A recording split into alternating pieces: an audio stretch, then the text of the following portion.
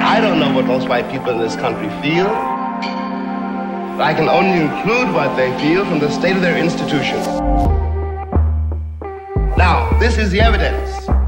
You want me to make an act of faith, risking myself, my wife, my woman, my sister, my children, on some idealism which you assure me exists in America, which I have never seen.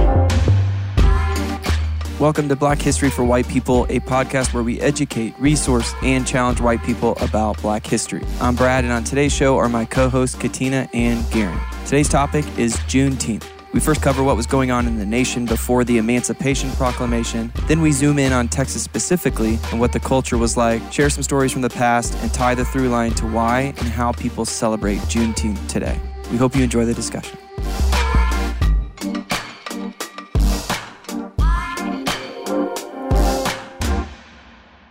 Okay, Garen, we're going to be talking about Juneteenth. So set up for us the picture of what's going on in the country and the time frame. Because I'm sure a lot of our listeners have heard of the word Juneteenth, but may not know exactly what that means in regards to history and the events that took place. So help us out. Yep, Juneteenth is a holiday on June 19th, celebrating the end of slavery in America. And it has roots in a particular story within Texas, within Galveston, Texas. But it's kind of grown over time and become just a general nationwide holiday celebrating the end of enslavement in America. So why June 19th in particular? That's the commemoration of the day that the word of freedom at the end of the Civil War came to Galveston, Texas, through General Granger, bringing General Order Number 3. We're going to get into that in a minute. It was 2 years after the Emancipation Proclamation had been signed. So that's Abraham Lincoln. Yeah, Abraham freeing Lincoln, the slaves. 1863, signed the Emancipation Proclamation.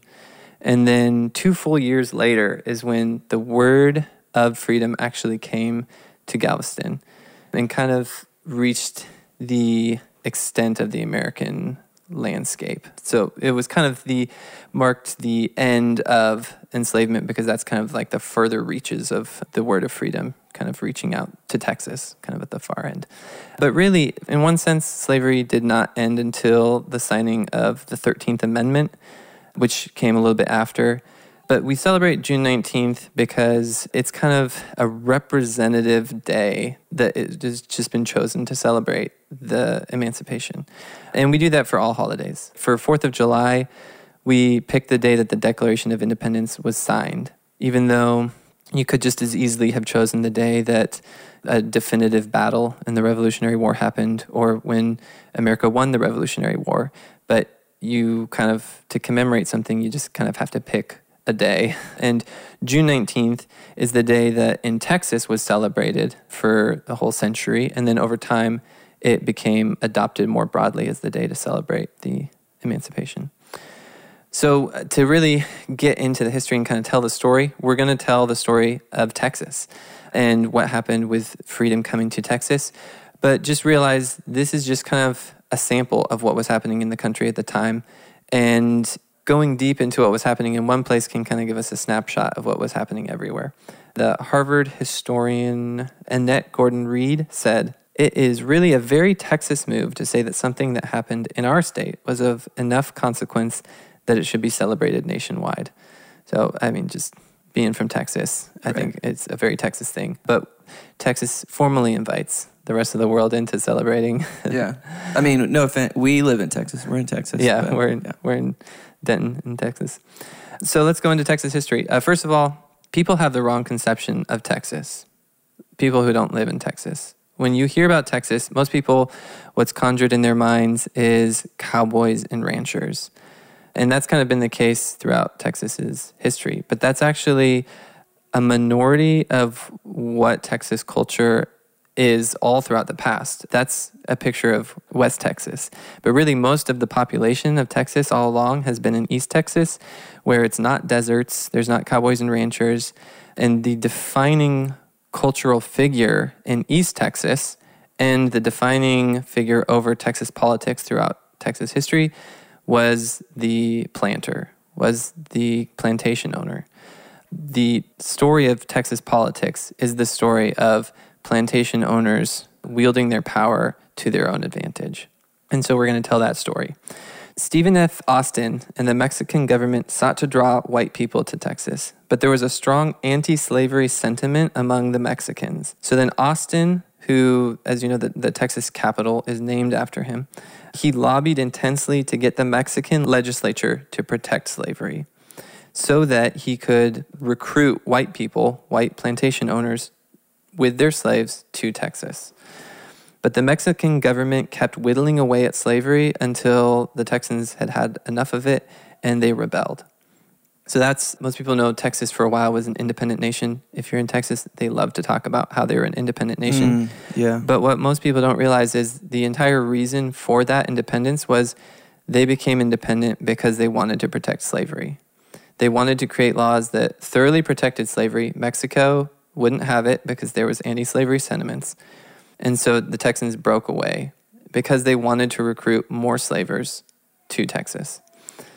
So Texas rebelled, became its own republic in 1836, which secured the right for the slavers. White settlers poured into the new republic, and Texas became a bit of an international pariah. It was seen internationally as a slaveholders' republic and had some bad PR. In Texas schools, there's this idea of Texas broke away because of states' rights. But you have to ask, all through history, slavery has always been defended with this appeal to state rights because people don't actually want to say they're defending slavery, so they just say they're defending states' rights. But really, it was the state's right to have slavery. That's what was actually at the root of what was being defended in Texas. So contention over slavery had been the central dynamic in Texas politics from the moment Stephen F. Austin had dreamed of bringing white colonists into the land. The Texas Constitution, whenever it broke away and became independent, it shows this. Section 6 of the Constitution says, quote, "All free white persons who shall immigrate to this republic and who shall, after a residence of 6 months, make oath before some competent authority that he intends to reside permanently in the same and shall swear to support this Constitution and that he will bear true allegiance to the Republic of Texas shall be entitled to all the privileges of citizenship." In the state constitution, they're explicitly limiting citizenship to the free white citizens. And then 3 sections later in section 9, they say, "Congress shall pass no laws to prohibit immigrants from the United States of America from bringing their slaves into the republic with them, and holding them by the same tenure by which such slaves were held in the United States. Nor shall Congress have power to emancipate slaves.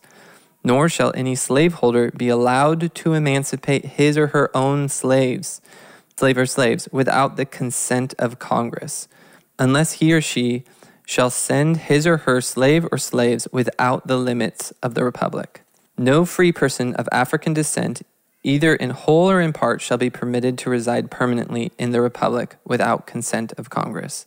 In other words, in Texas, there was no category of free black people.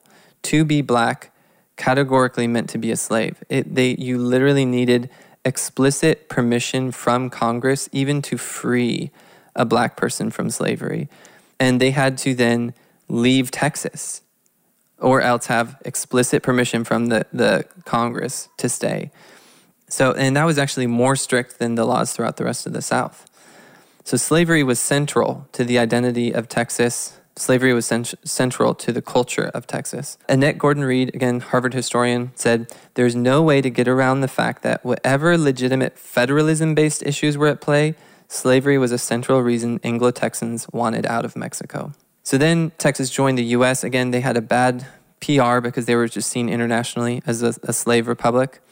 And so they joined the U.S. in 1845. 16 years later, they joined the Confederacy in order to protect the very slavery that they had already been chasing all along. So that was in 1861, but the Emancipation Proclamation was signed in 1863. And so zooming out a little bit, we've talked about this a little bit before, but the Civil War was on the South side. Like, as far as the South was concerned, it was entirely fought over slavery, to protect slavery. The South saw that the North was whittling away at the laws that were protecting slavery, and so they rebelled in order to preserve it.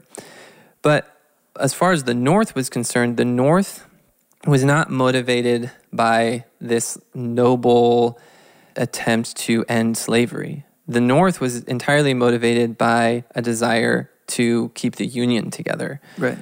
And so W.B. Du Bois, in his history of this era, commented that not 1 in 10 of the Northern soldiers would have been willing to fight if it had really been a war to end slavery. Because in the North, they were also white supremacists, almost universally. Even the abolitionists in the North were openly white supremacists for the most part. They just thought that slavery was wrong. Right. So the North was not motivated by good intentions. And that's why the Emancipation Proclamation didn't happen until 2 years into the Civil War. It wasn't that Lincoln freed all the slaves and then fought a war to enforce that. The war was already happening. And then halfway through the Civil War, the North was getting a bunch of refugees coming up from the South, black people who were running away from slavery.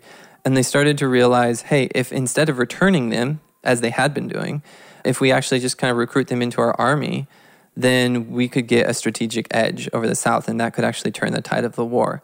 And so then there was this pragmatic move on the part of Lincoln to emancipate the slaves as a way to try to recruit enslaved people to the cause of the North, both to gain soldiers and to deprive the South of the laborers who were keeping their economy afloat. There's a mixed bag where in the Civil War, again, it was fought over slavery on the part of the South, which they deny, and that denial needs to be firmly kind of rebuked, that no, the South was fighting the Civil War, not to protect states' rights, but protect and preserve slavery. But then also to just point out that even the North's intentions were mixed, and it wasn't really philanthropic. It was a pragmatic thing that slavery ended. And when you put it that way, when you recognize that slavery ended not inevitably or because of our national conscience, but rather because of a pragmatic, almost accident of history, a wartime strategy in a pivotal moment where black people were needed as soldiers, it's like, what does that say about us as America? We have to process that part of the reason why white people think white supremacy isn't a big deal anymore is because it's like, well, slavery ended. So we had this moral conscience where we ended slavery and moved away from that. But just to recognize that all along the way, throughout history, white people have never repented of and never turned away from white supremacy. Even the end of slavery did not happen because white people felt bad and repented and turned away from it. It happened through this kind of historical set of almost accidents. Well, and Lincoln said that, he's quoted as saying that he would have allowed enslavement to continue if he could figure out a way for the Union for the states to be united. And you look at how when the Civil War ended and other laws were put in place to further oppress and marginalize people, black people, it wasn't like they were just freed and then, okay, well, y'all have equal access to everything we have access to. No, there were systems put in place to further oppress in the North and the South. And then the other telltale sign of how there was white supremacy in the North is how the Union won the war, but then allowed the South to romanticize about the Civil War and then allowed them to build just this whole system of romanticizing and having relics and songs and patriotic songs like Dixie, and building monuments, because the Confederate monuments aren't just in the South. Mm-hmm. Building monuments, naming schools, naming streets, naming, naval base, like military bases. You don't fight a war. I mean, can you imagine us fighting with a country and then after we defeat the country, like us helping to fight the Holocaust, but then allowing Nazi monuments. Yeah, Nazi monuments to be erected in the United States. When the Holocaust ended in Germany, they eradicated, over time there was like a complete, and even if they found a Nazi sympathizer 50 years later, 60 years later, 80 years later, like they would go out and find folks that were like 90 years old that were former Nazi, soldiers and arrest them. Yep. There was zero tolerance for the foolery. America never did that. And people say, well, why are black folks just now fighting the monuments? We know that's not true. We've been fighting and pushing against the monuments ever since they went up 50-something years after the Civil War ended. It was like the North won the war, but they empathized with the South and said, okay, we'll let y'all can do, y'all can do what y'all want to do. Y'all can name stuff after your heroes. You can carry the loser flag. That's freedom of speech. That's like, it's nuts. Yeah, there was even bills that came up to reimburse slavers. Right. Those didn't pass. But, they also didn't do anything to help black people start to build a life. Like the promises of giving any kind of land or any kind of start fell through, and the North also didn't reinforce just basic justice for the black people of the South, basic fairness in the court system, basic opportunity to have fair labor contracts or to have fair employment. Right. So I'm gonna read a section here of just to kind of make the point of I want to set the stage for what it was like in the South and in Texas leading up to the first Juneteenth. And an important part of it is just kind of recognizing the way that racism had just complete control over the mindsets of the people in the South. So to illustrate that, I've got a quote here from Alexander Stephens, the vice president of the Confederacy, a famous speech that he made called the Cornerstone Speech in 1861. He says, "The new Constitution, that is the Constitution of the Confederacy, has put to rest forever all the agitating questions relating to our peculiar institution, African slavery as it exists among us, the proper status of the Negro in our form of civilization. This is the immediate cause of the late rupture and present revolution. The prevailing ideas entertained by Thomas Jefferson and most of the leading statesmen at that time in the middle of the formation of the old Constitution were that the enslavement of the African was in violation of the laws of nature, and that it was wrong in principle, socially, morally, and politically. It was an evil they knew not well how to deal with. Those ideas, however, were fundamentally wrong. They rested upon the assumption of the equality of races. This was an error. It was a sandy foundation. Our new government is founded upon exactly the opposite idea.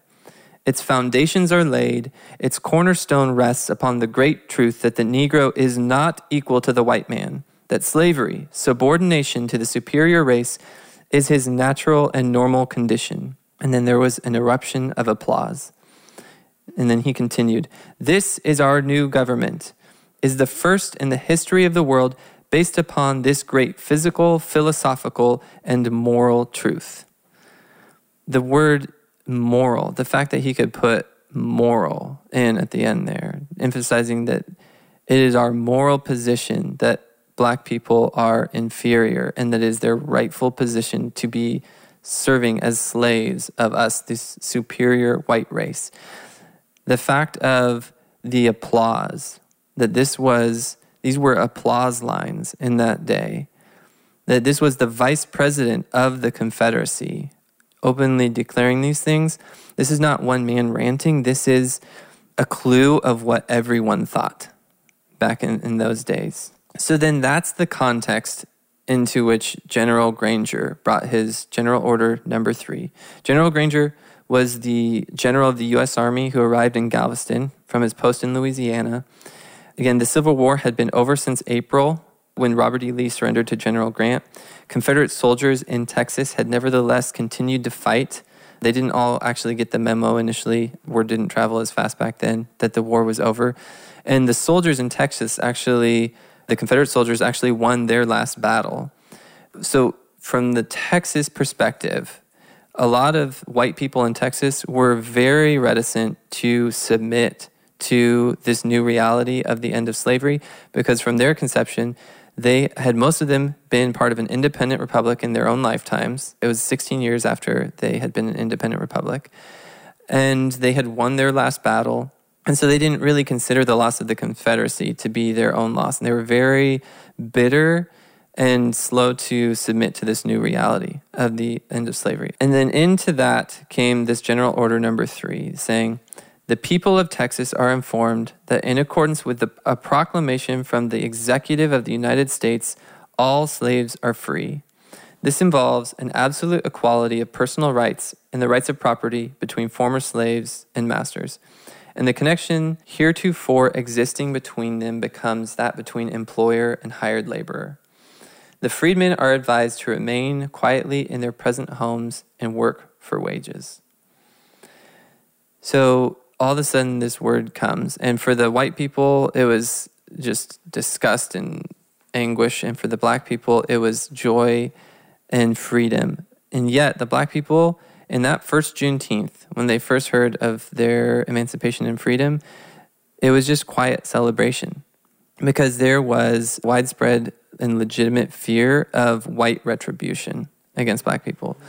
They had this word delivered of this freedom, but they're still in this entire, former nation, Texas, this entire state, where the white people were nearly universally lined up in a desire to see black people fail.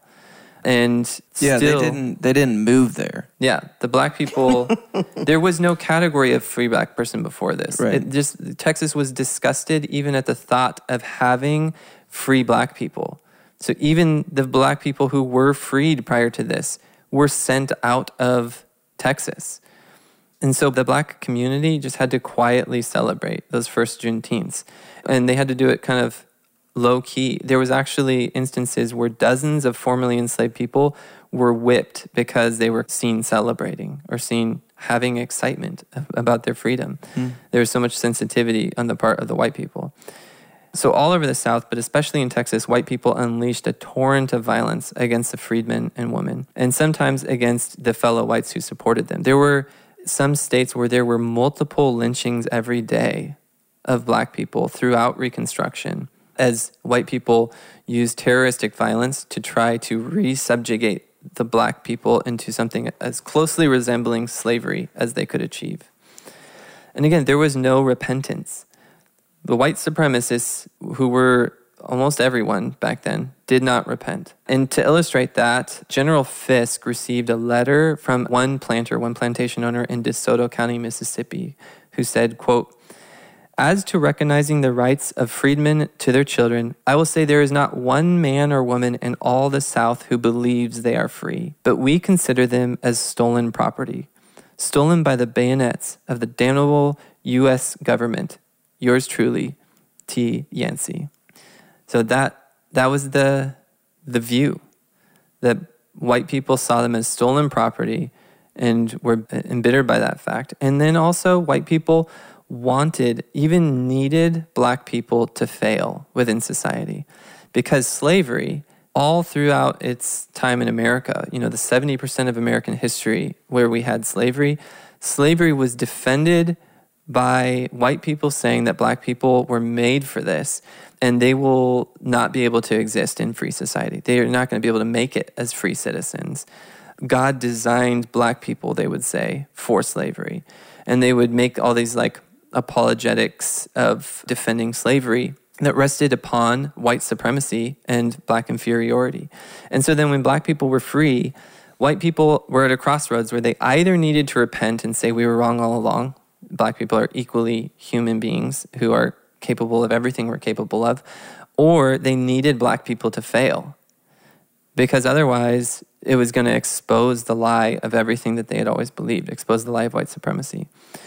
So after emancipation, white supremacists did everything in their power to inhibit the black community, even if it meant that the state itself would be weakened by unrest or by the loss of talented people who were willing to work.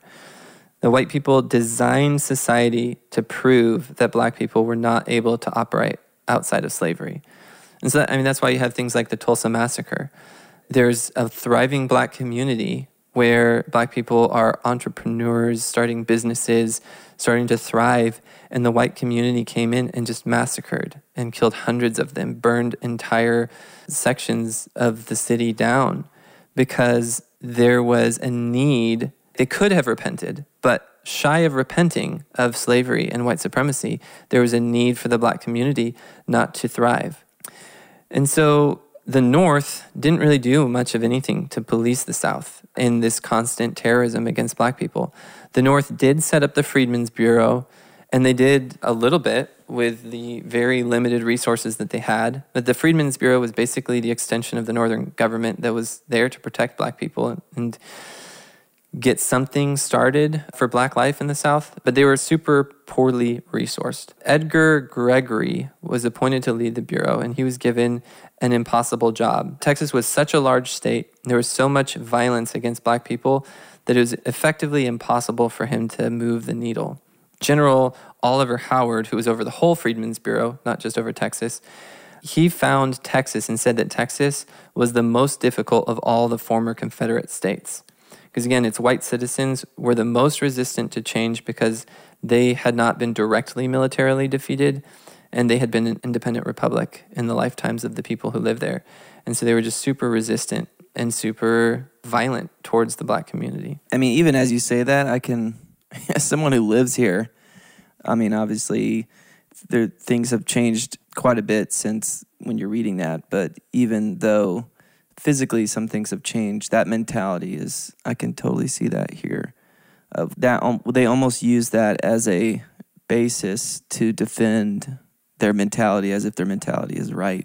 Like, you always hear, well, people from Texas, like these Californians that are moving here and trying to take our state and all these things about, it's almost, we use that as a strength, but it's really a huge weakness. And it's crazy how someone can flip the script on something like that and try to use it as a strength. And Texas is just a interesting state as it is. I mean, even white people now, we're not the majority anymore in Texas.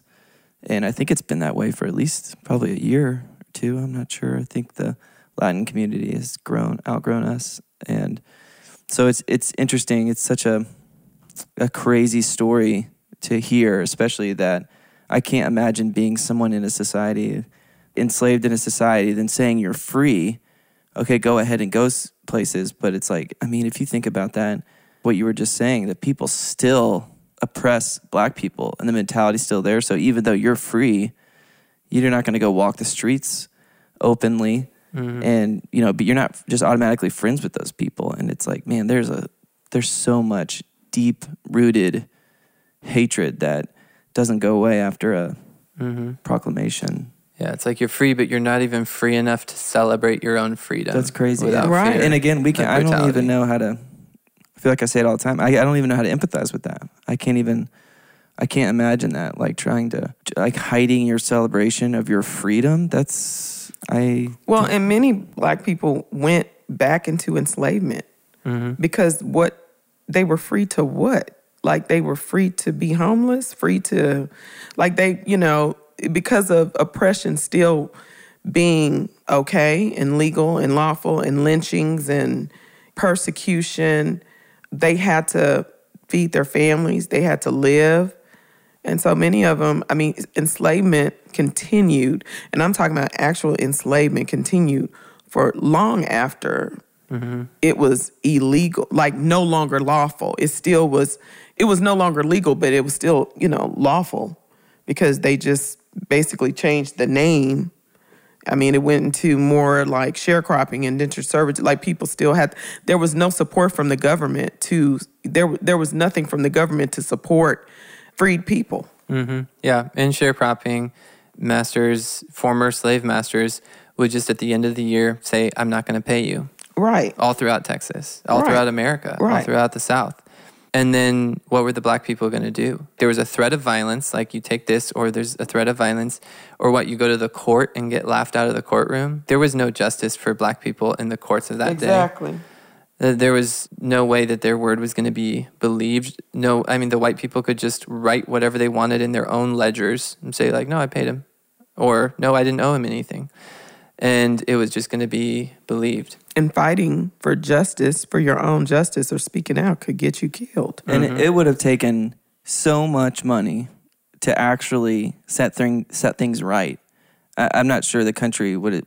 I mean, definitely people weren't going to do it. But like, I mean, if you think about someone who's in prison and they weren't supposed to be there, and it was proved that they didn't do it, you know, the government will reimburse them money for the time they've been in prison. Like that happens a lot. And so, I mean, if you think about if someone is enslaved and we're like, okay, you're free now, the sheer financial numbers to be like, to take care of everyone, I don't even know if that would have even been actually possible. So it was almost like America, you know, like what you said, we accidentally made the decision in a way, not have slavery anymore. But man, it's almost like, how do you repair that? Yeah. It seems like such a bigger deal, such a deeper issue than the surface, than like our history books want it to be like, there was slavery. And then it was over. And then it's over. But like, man, that slavery is like this surfacey layer that's on top, but then it just has these thick roots that just go all the way down to the very bottom. And there was no effort to repair. There was not even a measly attempt. And that, yeah. Yeah, and think of it, that day one, as a freed black person, you gain your freedom. You're not allowed to celebrate it without threat of violence. And you have zero money and zero ownership, zero assets. Nowhere to live. Nowhere to live. Then you go back, and if you go back and sleep in the house that you're used to sleeping in, then your former slave master now has debt. Like, you owe him. Right. You're renting a house that you have no money to pay for. And so immediately black people went not into freedom, but into debt for their former slave masters who had no good intentions for them and were bitter and considered them stolen property. Right. And so you paid with your body, just like you did in enslavement.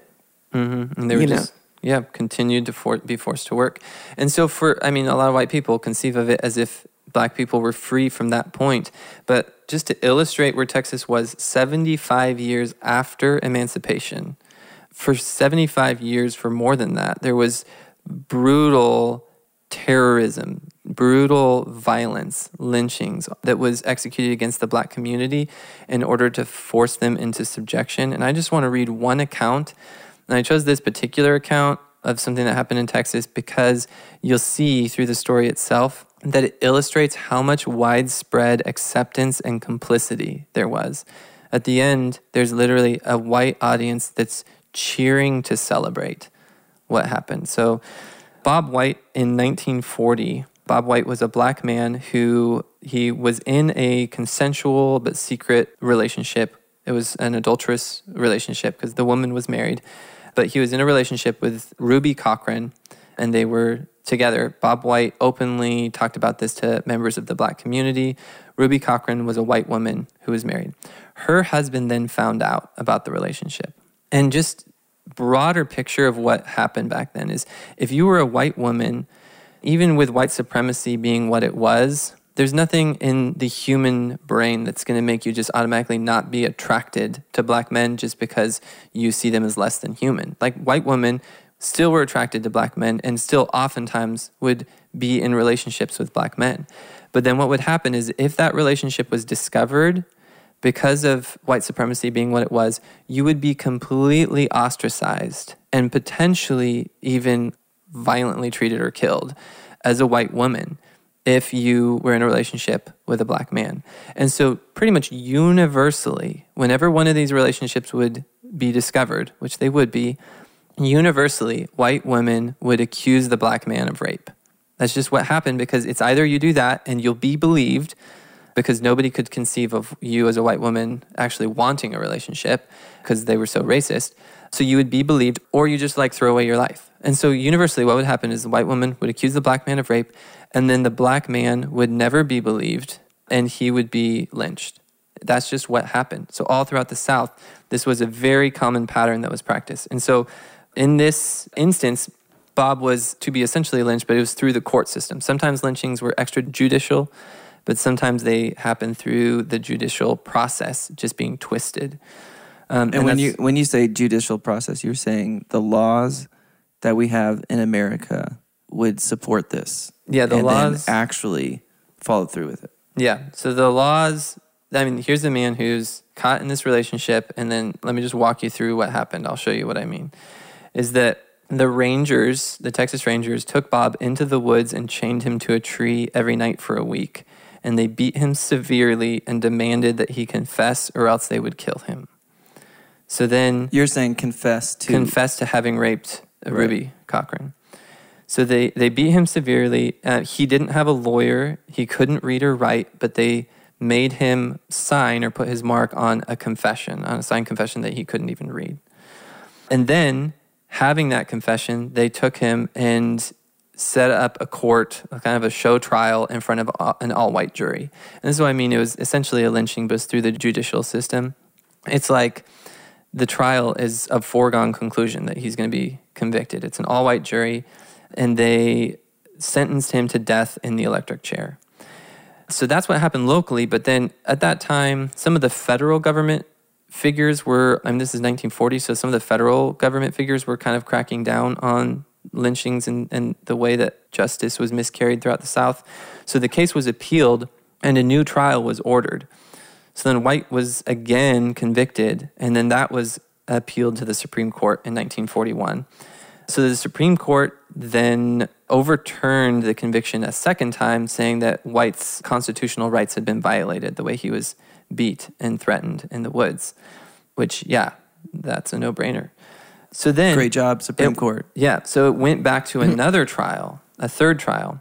And so then in June 1941, W.S. Dude Cochran, the husband of Ruby Cochran, walked in front of the courtroom, pulled out a .38, and shot White in the back of the head in front of the entire courtroom, in front of the judge and the prosecutors and everyone, and killed him instantly. And then he handed the gun to the prosecutor and turned himself in to be arrested.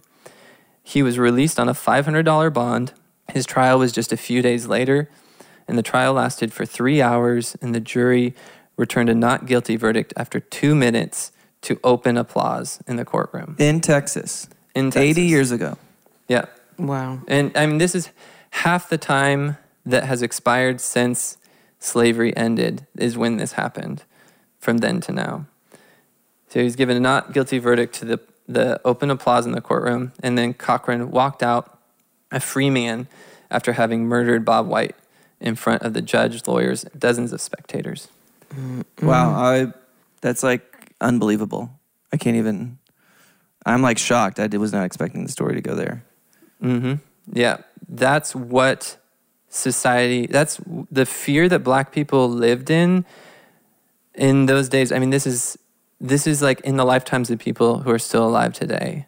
And they lived in a world that was that racist to the point that you could just openly murder a black man and get away with it because an all-white jury was going to acquit you. And you can, and hopefully people are thinking like, oh man, how is that different from today?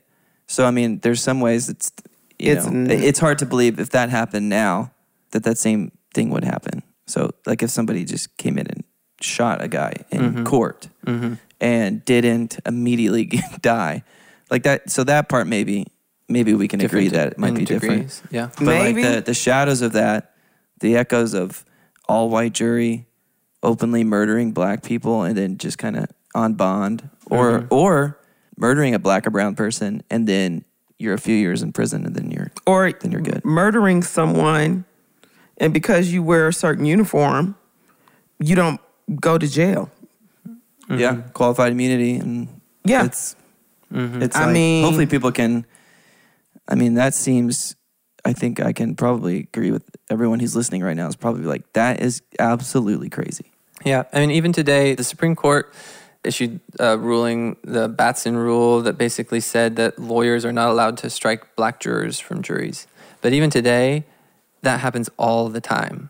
That black jurors are way more likely to be struck from juries. And there are prosecutors, where you can look on YouTube and find videos of prosecutors training and teaching other prosecutors on how to slickly get away with dismissing black jurors, how to come up with other excuses for why you're getting rid of them, because white people know that an all-white jury is more likely to convict a black defendant. It's actually 16% more likely to convict a black defendant if it's an all-white jury, even today. And and I think what's crazy is that jury selection is strategy. But yeah, go ahead. Yeah, I'm sorry. it is. And it is. And it's super disheartening. And it's like... That's a whole job. That's a whole, yeah. But what's crazy is when people are saying, I think what keeps popping up is, man, you're talking about race. We make these things a race problem. And it's like, I hope when people can hear this, even like disparities and stuff of, hey, let's not talk about race. And it just seems to dismiss things that are, we think of a lot of times racism is enslaving Black people. It seems like maybe we're getting close to the hump of like, hey, that's not what racism is. That can be what racism is for sure. But racism is exactly what you just kind of described. It's so deep. Okay, we got rid of the surface, but the roots are going down to our jury system, which is affecting whether or not people get killed in prison or not, whether they spend the rest of their lives in prison. It seems so obvious that this is a problem. And here is why it's a problem. Here's how maybe we could solve the problem, but it's just, I don't know. And I know a lot of the listeners of our podcast are probably on the same page as us, but it can be a frustration that like, oh, that's so obvious that this is a problem, that we have systemic issues. And it just reminds me of like anybody that says, you know, we don't have systemic racism in this country. At least with me personally, I can't be like, I don't enter in with that person anymore. I'm done. I don't have the energy or the desire to want to teach someone that just inherently doesn't believe that there's systemic racism in our country. So I just, I'm good. We're just probably not going to talk about this. But it's these little things, I mean, these huge things that you're just talking about in the context of Juneteenth that seems so obvious that there are problems. Black people have to work around it all the time because we have to exist in spaces that are not safe for us because we got to work and we got to feed kids and we got to eat, we got to live, we got to go to school, we got to do all the things. So we're having to, you know, oftentimes we're not able to walk away from microaggression and the crazy things that people believe and how people want to prop us up, tokenize us. It's a beatdown, and then we have to pick and choose which fight we're going to enter into. Yeah. I mean, if you're a Black person and your boss does something that's racist. That's exactly what I was thinking about. Your boss. Like, what are you going to do? You don't really think, you know, they will see your Black body and think, well, this is a Black person that's among us, so I'm just going to ask them. And what do you expect that Black person to say if you're paying their paycheck? What do you think that they're going to do if they, you know, it's nuts. Yeah. And I want to just say a note here on with the story I just told, this story of this lynching in 1940 with Bob White. Just a note about how history is recorded and the way that history is passed down through this white lens. Black people in that day, for the most part, did not have access to the archives or the general primary sources of history. Like, Black people didn't issue court rulings. They didn't have the ability to make laws. They were, because of all kinds of oppression with voting, which we've done another episode on in the past, like, they didn't have access to the ballot box and they weren't represented in state legislatures. And so the normal way that history is recorded, the normal primary sources that we use, tell a slanted, one-sided story. It's almost like today, in our context, think of how differently the last 4 years or the 4 years of Trump's presidency, think of how differently those were reported in Newsmax versus like Washington Post. Yeah. And imagine a history where Newsmax got to write the entire history of that era. And that's what happened in this era. Black people did not have the ability to record history in a way that would be believed. Like, they recorded it. It's all over the place. There's tons of primary sources, but just not in the places that you're going to find it if you don't look and listen. And white people for a long time did not look and listen. And we just had our story of how things had happened.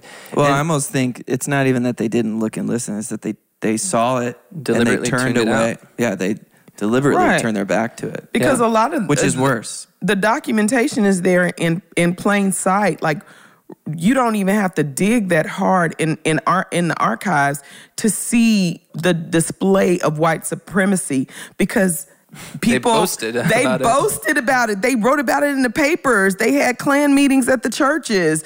They openly, like when I think about the city that we live in, the county that we live in, Denton County, they openly documented, wrote letters, like the stuff that just didn't age well because they thought that they would always have the upper hand. And to see this revisionist history that is so intentional to shoot down 1619, the 1619 Project, to pass laws that racism can't be discussed in a school, in a history class, it's bananas. So in our show notes, we're going to post one, maybe I'll find a couple more, but I found one already, just a modern account of this same story that I just told from a white perspective, where if you want to just read that in order to just like notice how differently it's told and realize that that's happening to all of your history. In this other account that I found, there's almost no emphasis on race. It's just passively mentioned that he happened to be a black man. But it's all about, it's just said that he raped the woman and then that the Supreme Court struck it down. There's all these trials. And then this husband defended his wife's honor because she'd been raped. And so then he killed the man. And then it gives this quote, this emotional quote from some journalist back then about how something about this man having the right to defend the honor of his wife and who wouldn't. And that's the telling that's told, even though from the story that I just told, you now know and see how distorted of a picture that gives. And that's what happens to all of our history. It just emphasizes the importance of listening to the victims and the oppressed, because they're not going to have the power in any society, not just in America, but just all throughout the world. The oppressed people are precisely the ones who don't have the microphone to tell you if you don't listen to them and believe them. Well, what's so interesting is that people try to have so many degrees of separation and time from enslavement and oppression. And so Viola Fletcher, she's 107 years old, and she just testified on Capitol Hill with her two younger brothers about the Tulsa Race Massacre and her experience, her vivid memories, her trauma, the fact, advocating for reparations. So it's crazy that they're, like you said, my parents, people's grandparents, there are people who are still alive that either witnessed or saw their relatives endure, or that saw oppression, like Black people saw it firsthand and experienced it firsthand. But you know who's also alive? The people who did, the domestic terrorists, the white supremacists. It's so funny that we want to suppress all of this because we don't want to see Paw Paw as the racist that he was, because he was lynching Black people. It's real. If Viola Fletcher is alive, then there are probably people who participated in the Tulsa massacre that are alive. Yeah. But they get to hide. Why are they not in prison? Emmett Till's accuser, she's still alive. That 14-year-old boy was slaughtered. She never went to jail, and she admitted that she lied after many years. There are many white supremacists who get to just recreate themselves. And they're probably some of the same people who advocate for the revisionist history, who are voting and pushing for voter suppression. They're participating. Yeah, it's almost like, and this ties into a couple of things that we've said. It's almost like, imagine that you have like a game night and you're playing Monopoly.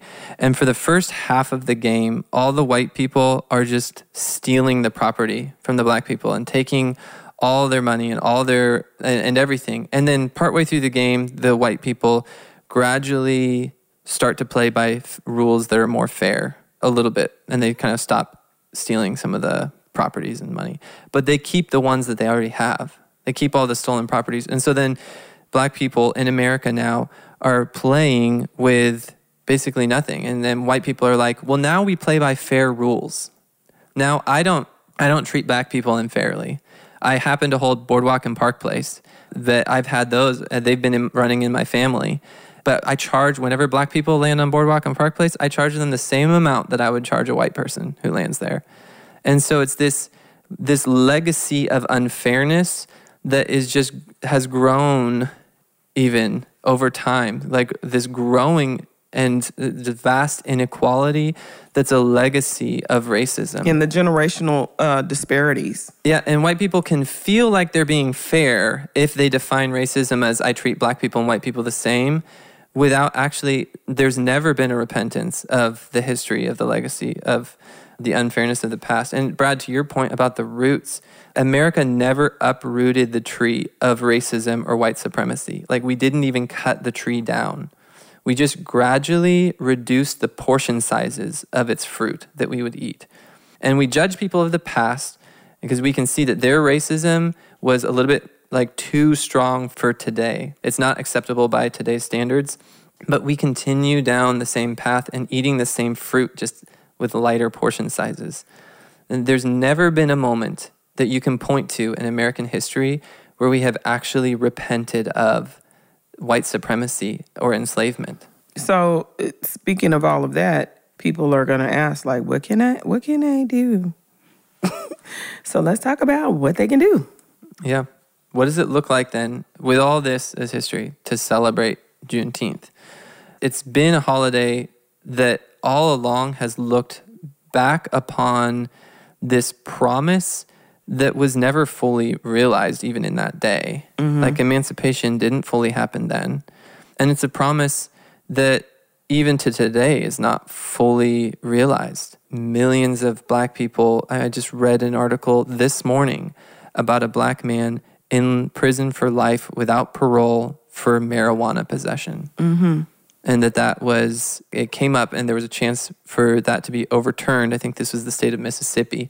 And they didn't overturn it. They just kept him in prison for life for marijuana possession. So this is something that has happened and is still happening today. And so it's just a very mixed emotion thing to celebrate Juneteenth, because it's a promise that's not really fulfilled. And yet, it's something that needs to be elevated in society, both like the learning of true history, and it is right to celebrate equality. It's right to celebrate black people, in a sense, on paper, being made equal, even though it wasn't fulfilled. And so I think there's this tension, but it's also like a good thing to celebrate, even at the same time that the reality has not been fulfilled. Well, there's a tension in the black community because many black people, and I'm torn, because many black people don't celebrate Juneteenth and are like, I wish I would celebrate, not being told that I was free until however long later. I wish I would celebrate that mess. Like, why do we celebrate our oppression? Why do we celebrate these delayed, deferred American white supremacist benchmarks? Why do we uplift them and elevate them? But then on the other side, it's a story of our perseverance, our tenacity, how we have stood on each other's shoulders, black people, it's a celebration of us. I mean, I'm torn. I have many black friends, and I know many black people that speak against celebrating something like Juneteenth, but then I have many friends and many black people that absolutely celebrate it, and I'm somewhere stuck in the middle. I've always participated in the Juneteenth activities here in Denton. It's one of the oldest documented Juneteenth celebrations. I think they started celebrating in, I can't remember what year, but it has a long, ongoing, like, documented history in Denton. And so... And I can even... It's hard for me to empathize with a lot of the situations that we talk about on this podcast, but I can understand why that's a tension for black people. Yeah. I can understand why celebrate it. It seems like such a cheap, fake 4th of July. Yeah. Right? I think it's like 4th of July, we kind of... is freedom and stuff, but it's not actual... July 4th, that is not the bedrock of the holiday. Mm-hmm. And if we're going to talk freedom for all people, I mean, Juneteenth is certainly more of a holiday for that than July 4th will ever be. But I can understand that, like, we don't want to celebrate it because it seems so, like, why? Why are we celebrating this silly, easy thing that we should be? But then the tension of the good of it. Yeah. I mean, let's just zoom in on that for just a second. 4th of July is a holiday where we celebrate people being freed from a 3% tax from Great Britain. It was a 2% direct tax and a 1% I'll take a 3% indirect tax through something called the Navigation Act. Right. So it was a 3% tax versus Juneteenth. We celebrate Black people being freed from not just slavery, where they didn't get wages of their work, but actual complete dehumanization. And then on 4th of July, it was 2 million people were set free on 4th of July. The population of America at that time was 2.5 million, but 500,000 Black people remained in slavery. Like their status was unchanged by the Revolutionary War. So 2 million people gained their freedom on 4th of July versus 4 million people gained their freedom on Juneteenth through like emancipation. But then all the ones who died enslaved before that, like the millions upon millions of people who were the carnage, whose bodies were the carnage. So yeah. Yeah. But yeah, just to show like the way that we do such fanfare though for the 4th of July. Oh, yeah. And it's like such a big deal. Yay, no 3% tax. Like we get to drive on the right side of the road now and get to talk with American accents. Like what did we really gain? Great Britain is like basically really similar to America. I mean, it's like Right. versus what happened in emancipation, America, our deepest, darkest garbage was overturned. Like white people also ought to be more happen for us as white people on emancipation than on 4th of July, because freedom from sin is way better than 3% from a 3% tax, freedom from a 3% tax. Like I would much rather live in America where there is no slavery than in an America where I have to pay another 3% tax. Like what Juneteenth should be, in that sense, a much bigger deal to everyone than the 4th of July is. But I think Juneteenth is kind of like inherently brings up the past of America's racist history in a way that white people don't like to do. They don't want to go there. And it elevates Black people in a way that white culture. But that people from Britain, they fought for their freedom to come to this land and rob, steal, pillage, rape, and further oppress. Like, how crazy is that? Yeah, and I think we'll probably talk about this, but like, we're not advocating, hey, don't celebrate July 4th. But I think with most holidays, and more, I mean, there's some holidays we certainly would be like, Yeah, I'm not going to celebrate. I don't celebrate July 4th. But I think when like my family and I were going to go, I buy some fireworks and shoot some stuff off. But I think it's a time to actually let's talk about what actually happened. Like, what are we really doing here? I mean, I think let get with your friends and cook out and do all the stuff. But let's be real about what actually happened and what actually is July 4th. You know what I mean? And not from the revisionist history Right. July 4th. So I think it's one of those things where there's certainly some holidays, Christopher Columbus Day. There's some things that are just like outright, let's not do it. Right. And I don't think July 4th is that, but I do think, and if you choose to not celebrate it, hey, I get it. But I think let's just be real about what's actually happening and the origins of this, and not to paint this picture of, you know, even that our forefathers are like the worst crumb on the earth and blah, blah, blah. But they certainly weren't the super awesome, great people that we think they were. And, you know, we can paint the same pictures for us. I mean, we think we're more awesome than we are. And so let's just be real and actually talk about facts and what actually happened in these things, because there's not a good way, there's not a better way of painting honest truth and a bad way of painting that. Some of the forefathers had over 600 slaves and were raping Black women. Yeah, 40 of the Declaration. They romanticized like rape and having like, I can easily say that. 4th of July, we don't celebrate it. It's like Black people are off work and we cook out day. Yeah. That's what it is to me. And for white people, reflect on that for a second. So I have a Frederick Douglass quote here, this is kind of a famous quote that maybe can help white people realize why that would be the case. He said, "What to the American slave is your 4th of July?" Right. I answer, "A day that reveals to him more than all other days in the year the gross injustice and cruelty to which he is the constant victim. To him, your celebration is a sham, your boasted liberty an unholy license. Your sound of rejoicing are empty and heartless, your denunciation of tyrants brass-fronted impudence. Your show of liberty and equality, hollow mockery.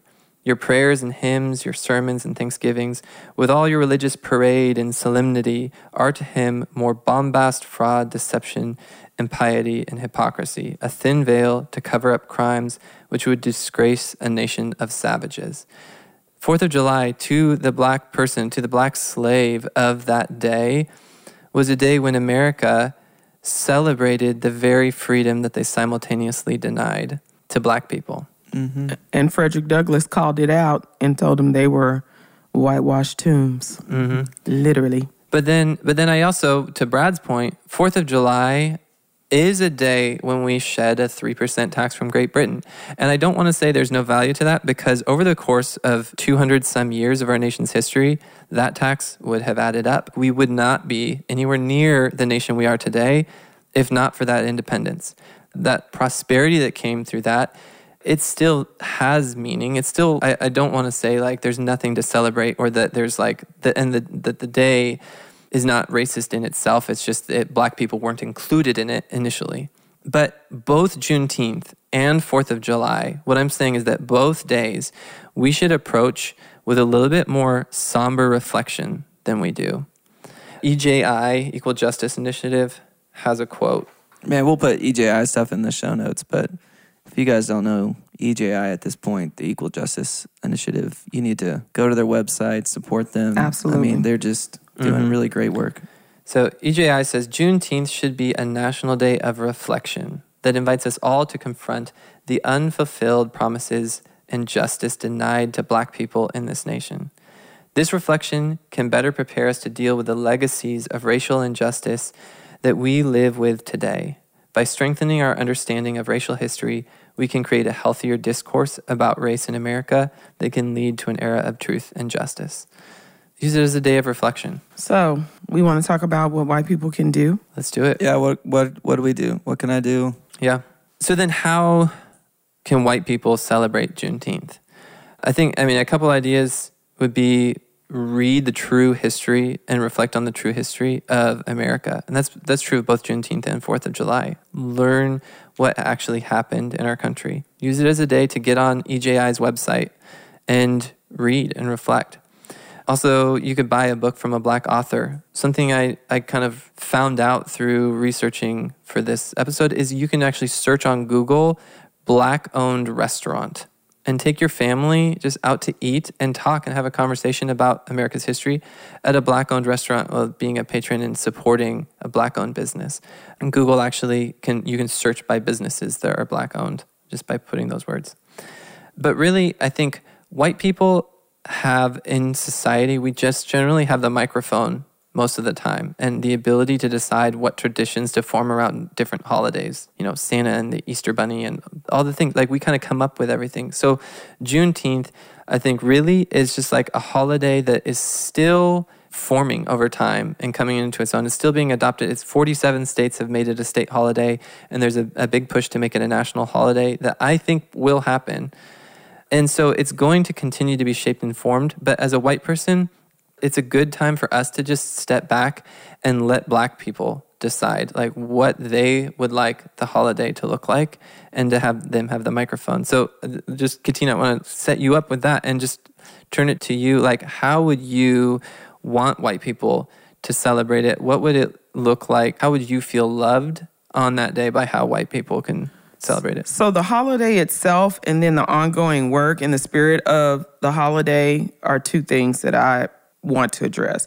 So white people, when there's a celebration or there are events that are going on in your city, again, Denton has been celebrating Juneteenth since 1891. I would say lose the one and done mentality and commit to ongoing work.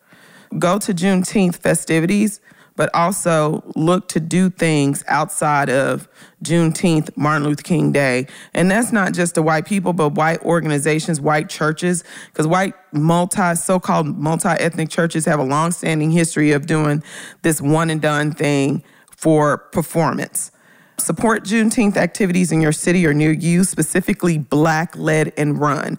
Denton's Juneteenth now is more city-funded, but then this year, Project 19 is an organization of Black activists in Denton who grew up in Quakertown, grew up in Southeast Denton, whose families descend from Quakertown, and they're doing events this year alone, like as a separate group, and they're providing scholarships for Fred Moore students in Fred Moore High School. You can read it. You can listen to our Quakertown episode.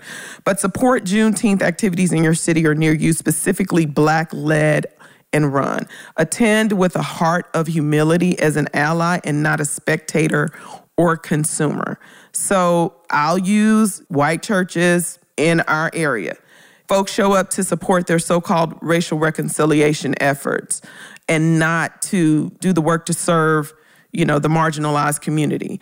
Black people, we are by default inclusive, and we invite white and other cultures to speak or sing in Juneteenth activities or Martin Luther King Day or whatever day. And it's funny how that works. The most excluded people group is the most inclusive. Go to the activity and stay a while. If it's outdoors, and this is stuff that I've just witnessed because I've been a part of Denton Juneteenth for decades. If it's outdoors, don't come for 30 minutes to say you did and leave because it's too hot. How you think slavery was? Like, slavery was too hot and nobody had a choice. So if you're gonna come, bring your water cooler, bring your drinks, bring your stuff, and be with the people. And don't sit on the outskirts because your white pastor is speaking for 5 minutes or the choir has been invited by the Black people who are descendants of the oppressed and who are marginalized. We invite you, we give you the stage to speak, and you do your thing, and then everybody, all of a sudden you see this big white exodus from the event. All right, we did it. Oh, y'all were so great. Y'all sang so, it was such a beautiful visual picture. Oh, we're going to post this in the church bulletin. Look at us. Come to stay. Learn about Black history and the varying Black perspectives on Juneteenth. Learn about them and the ones that you don't normally gravitate to. Learn about it from Black voices. Learn about the history of the oppression in your city. Denton has a horrible history of racism that continues because you don't have to go far to learn about Black history. Start in your city, and advocate for reparative work in your city. So in Denton, again, Quakertown, just like Tulsa and many other cities where Black people were displaced and their businesses were replaced. That's probably happened in every major city in the country, but in several small towns all throughout the country. So leveraging your privilege to advocate for reparative work, look around the town. Identify the Black-owned businesses, like Garen was saying. Denton Square is the hot spot here. It's the tourist attraction.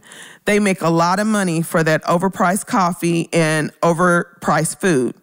They make tons of money. Like, what we don't need in Denton is another coffee shop or pizza joint. But what we do need in Denton is for reparations that Black businesses that were once on the square and run out, that they be restored.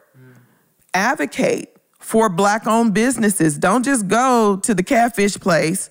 Help the catfish place get in the hot spot. Clara's Kitchen is a Black-owned restaurant that is operating out of this little small place.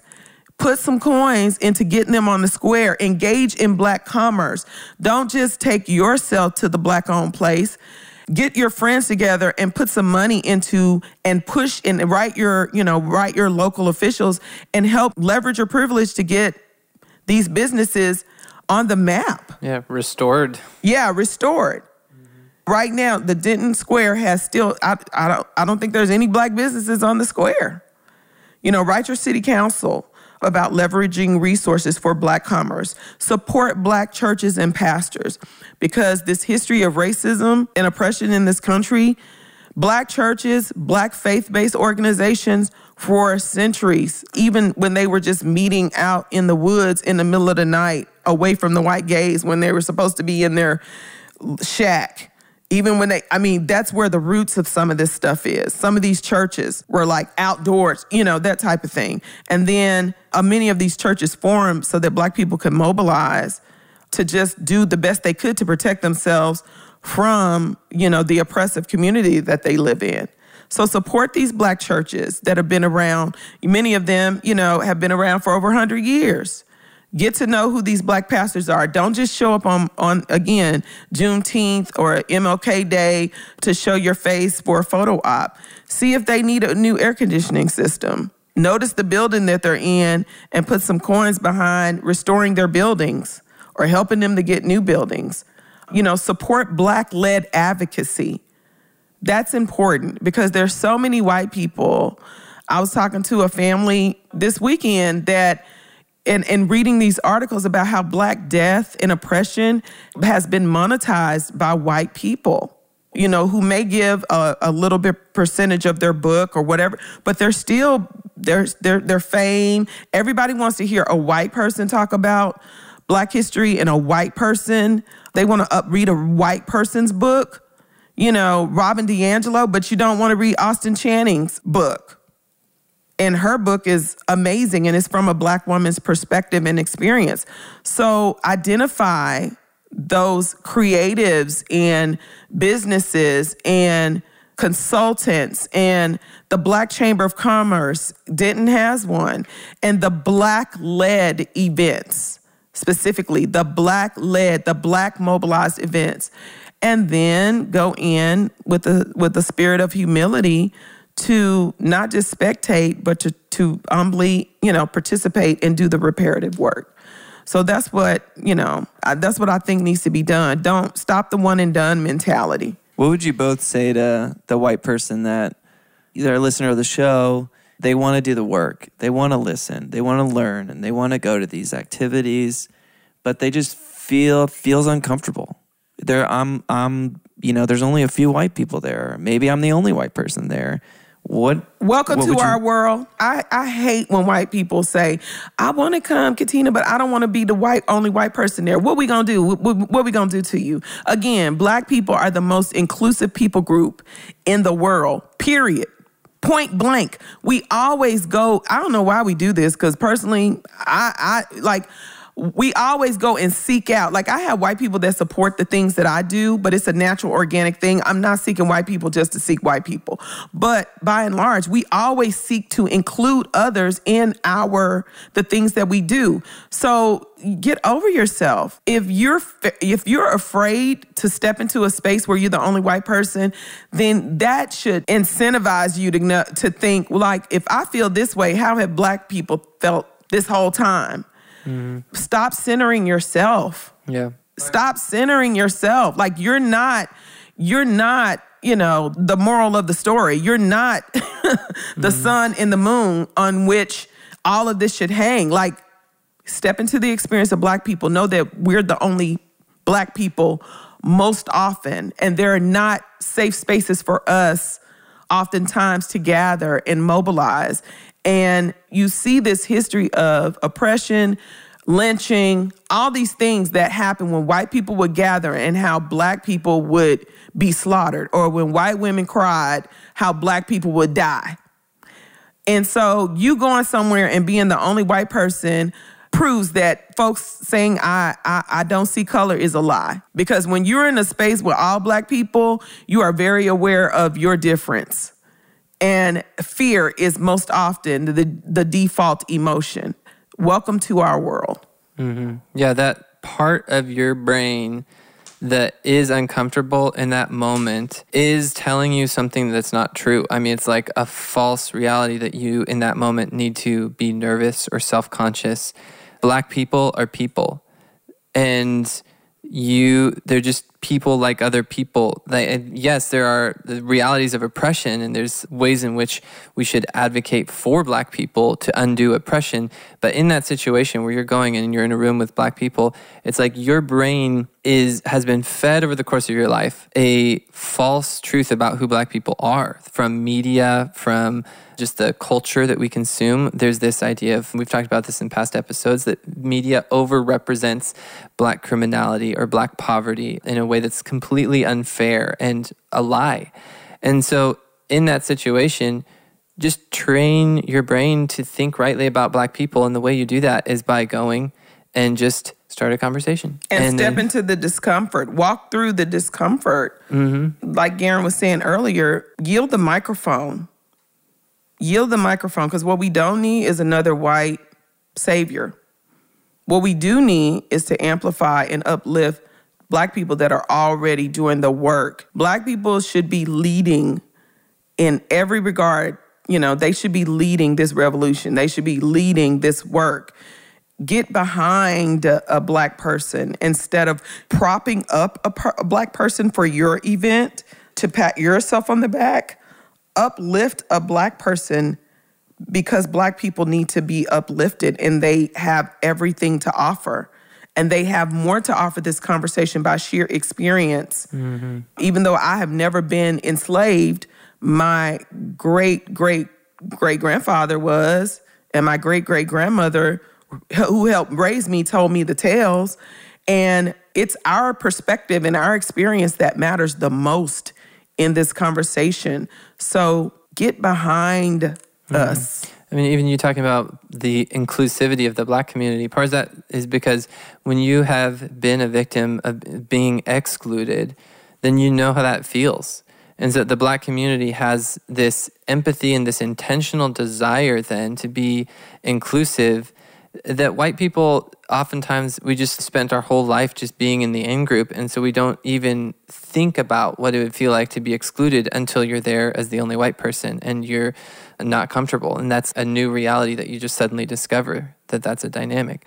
And that goes back to the Black community just needs to lead this conversation, because the Black community has experienced the oppression and experienced the exclusion in a way that equips the Black community to have better insight into how we build inclusivity into our society. And I think your unwillingness to talk with people at events, to start conversations with Black and brown people at a Juneteenth local event, I think your unwillingness reveals what you actually believe. Why are you really there? Your unwillingness will prove why you're there. Or if you're just going to support the white person that's going to be on stage and take a picture, that proves why you're really there too. Yeah. So it's like your unwillingness will prove you the wrong reasons why you're there, and your willingness should prove why you would be there, and it would be that you want to love other people. Yep. And that should be an easy answer to the question of, are you willing or not? Mm-hmm. And I mean, love is to love other people. It's a journey. It's an adventure. It's not just like a one and done. It's not something you necessarily need to understand every step that love demands of you. You just start walking. You just start going. You start pursuing love, and you walk down that road. And as you go, you're going to make mistakes, and you're going to apologize and be ready to humble yourself and learn. But go down that road, because there's nowhere better to be. Thanks for listening to this episode. If you are looking for more information on what we discussed, take a look at the show notes or go to blackhistoryforwhitepeople.com. If you'd like to play a supportive role in the podcast and be able to vote for future topics, check us out on Patreon at patreon.com/blackhistoryforwhitepeople. On our next episode, we will be discussing W.E.B. Du Bois. We'll leave you with this quote from Maxine Waters. "We have suffered discrimination. We have suffered isolation and undermining, but we stand up for America. Oftentimes, when others who think they are more patriotic, who say they are more patriotic, do not.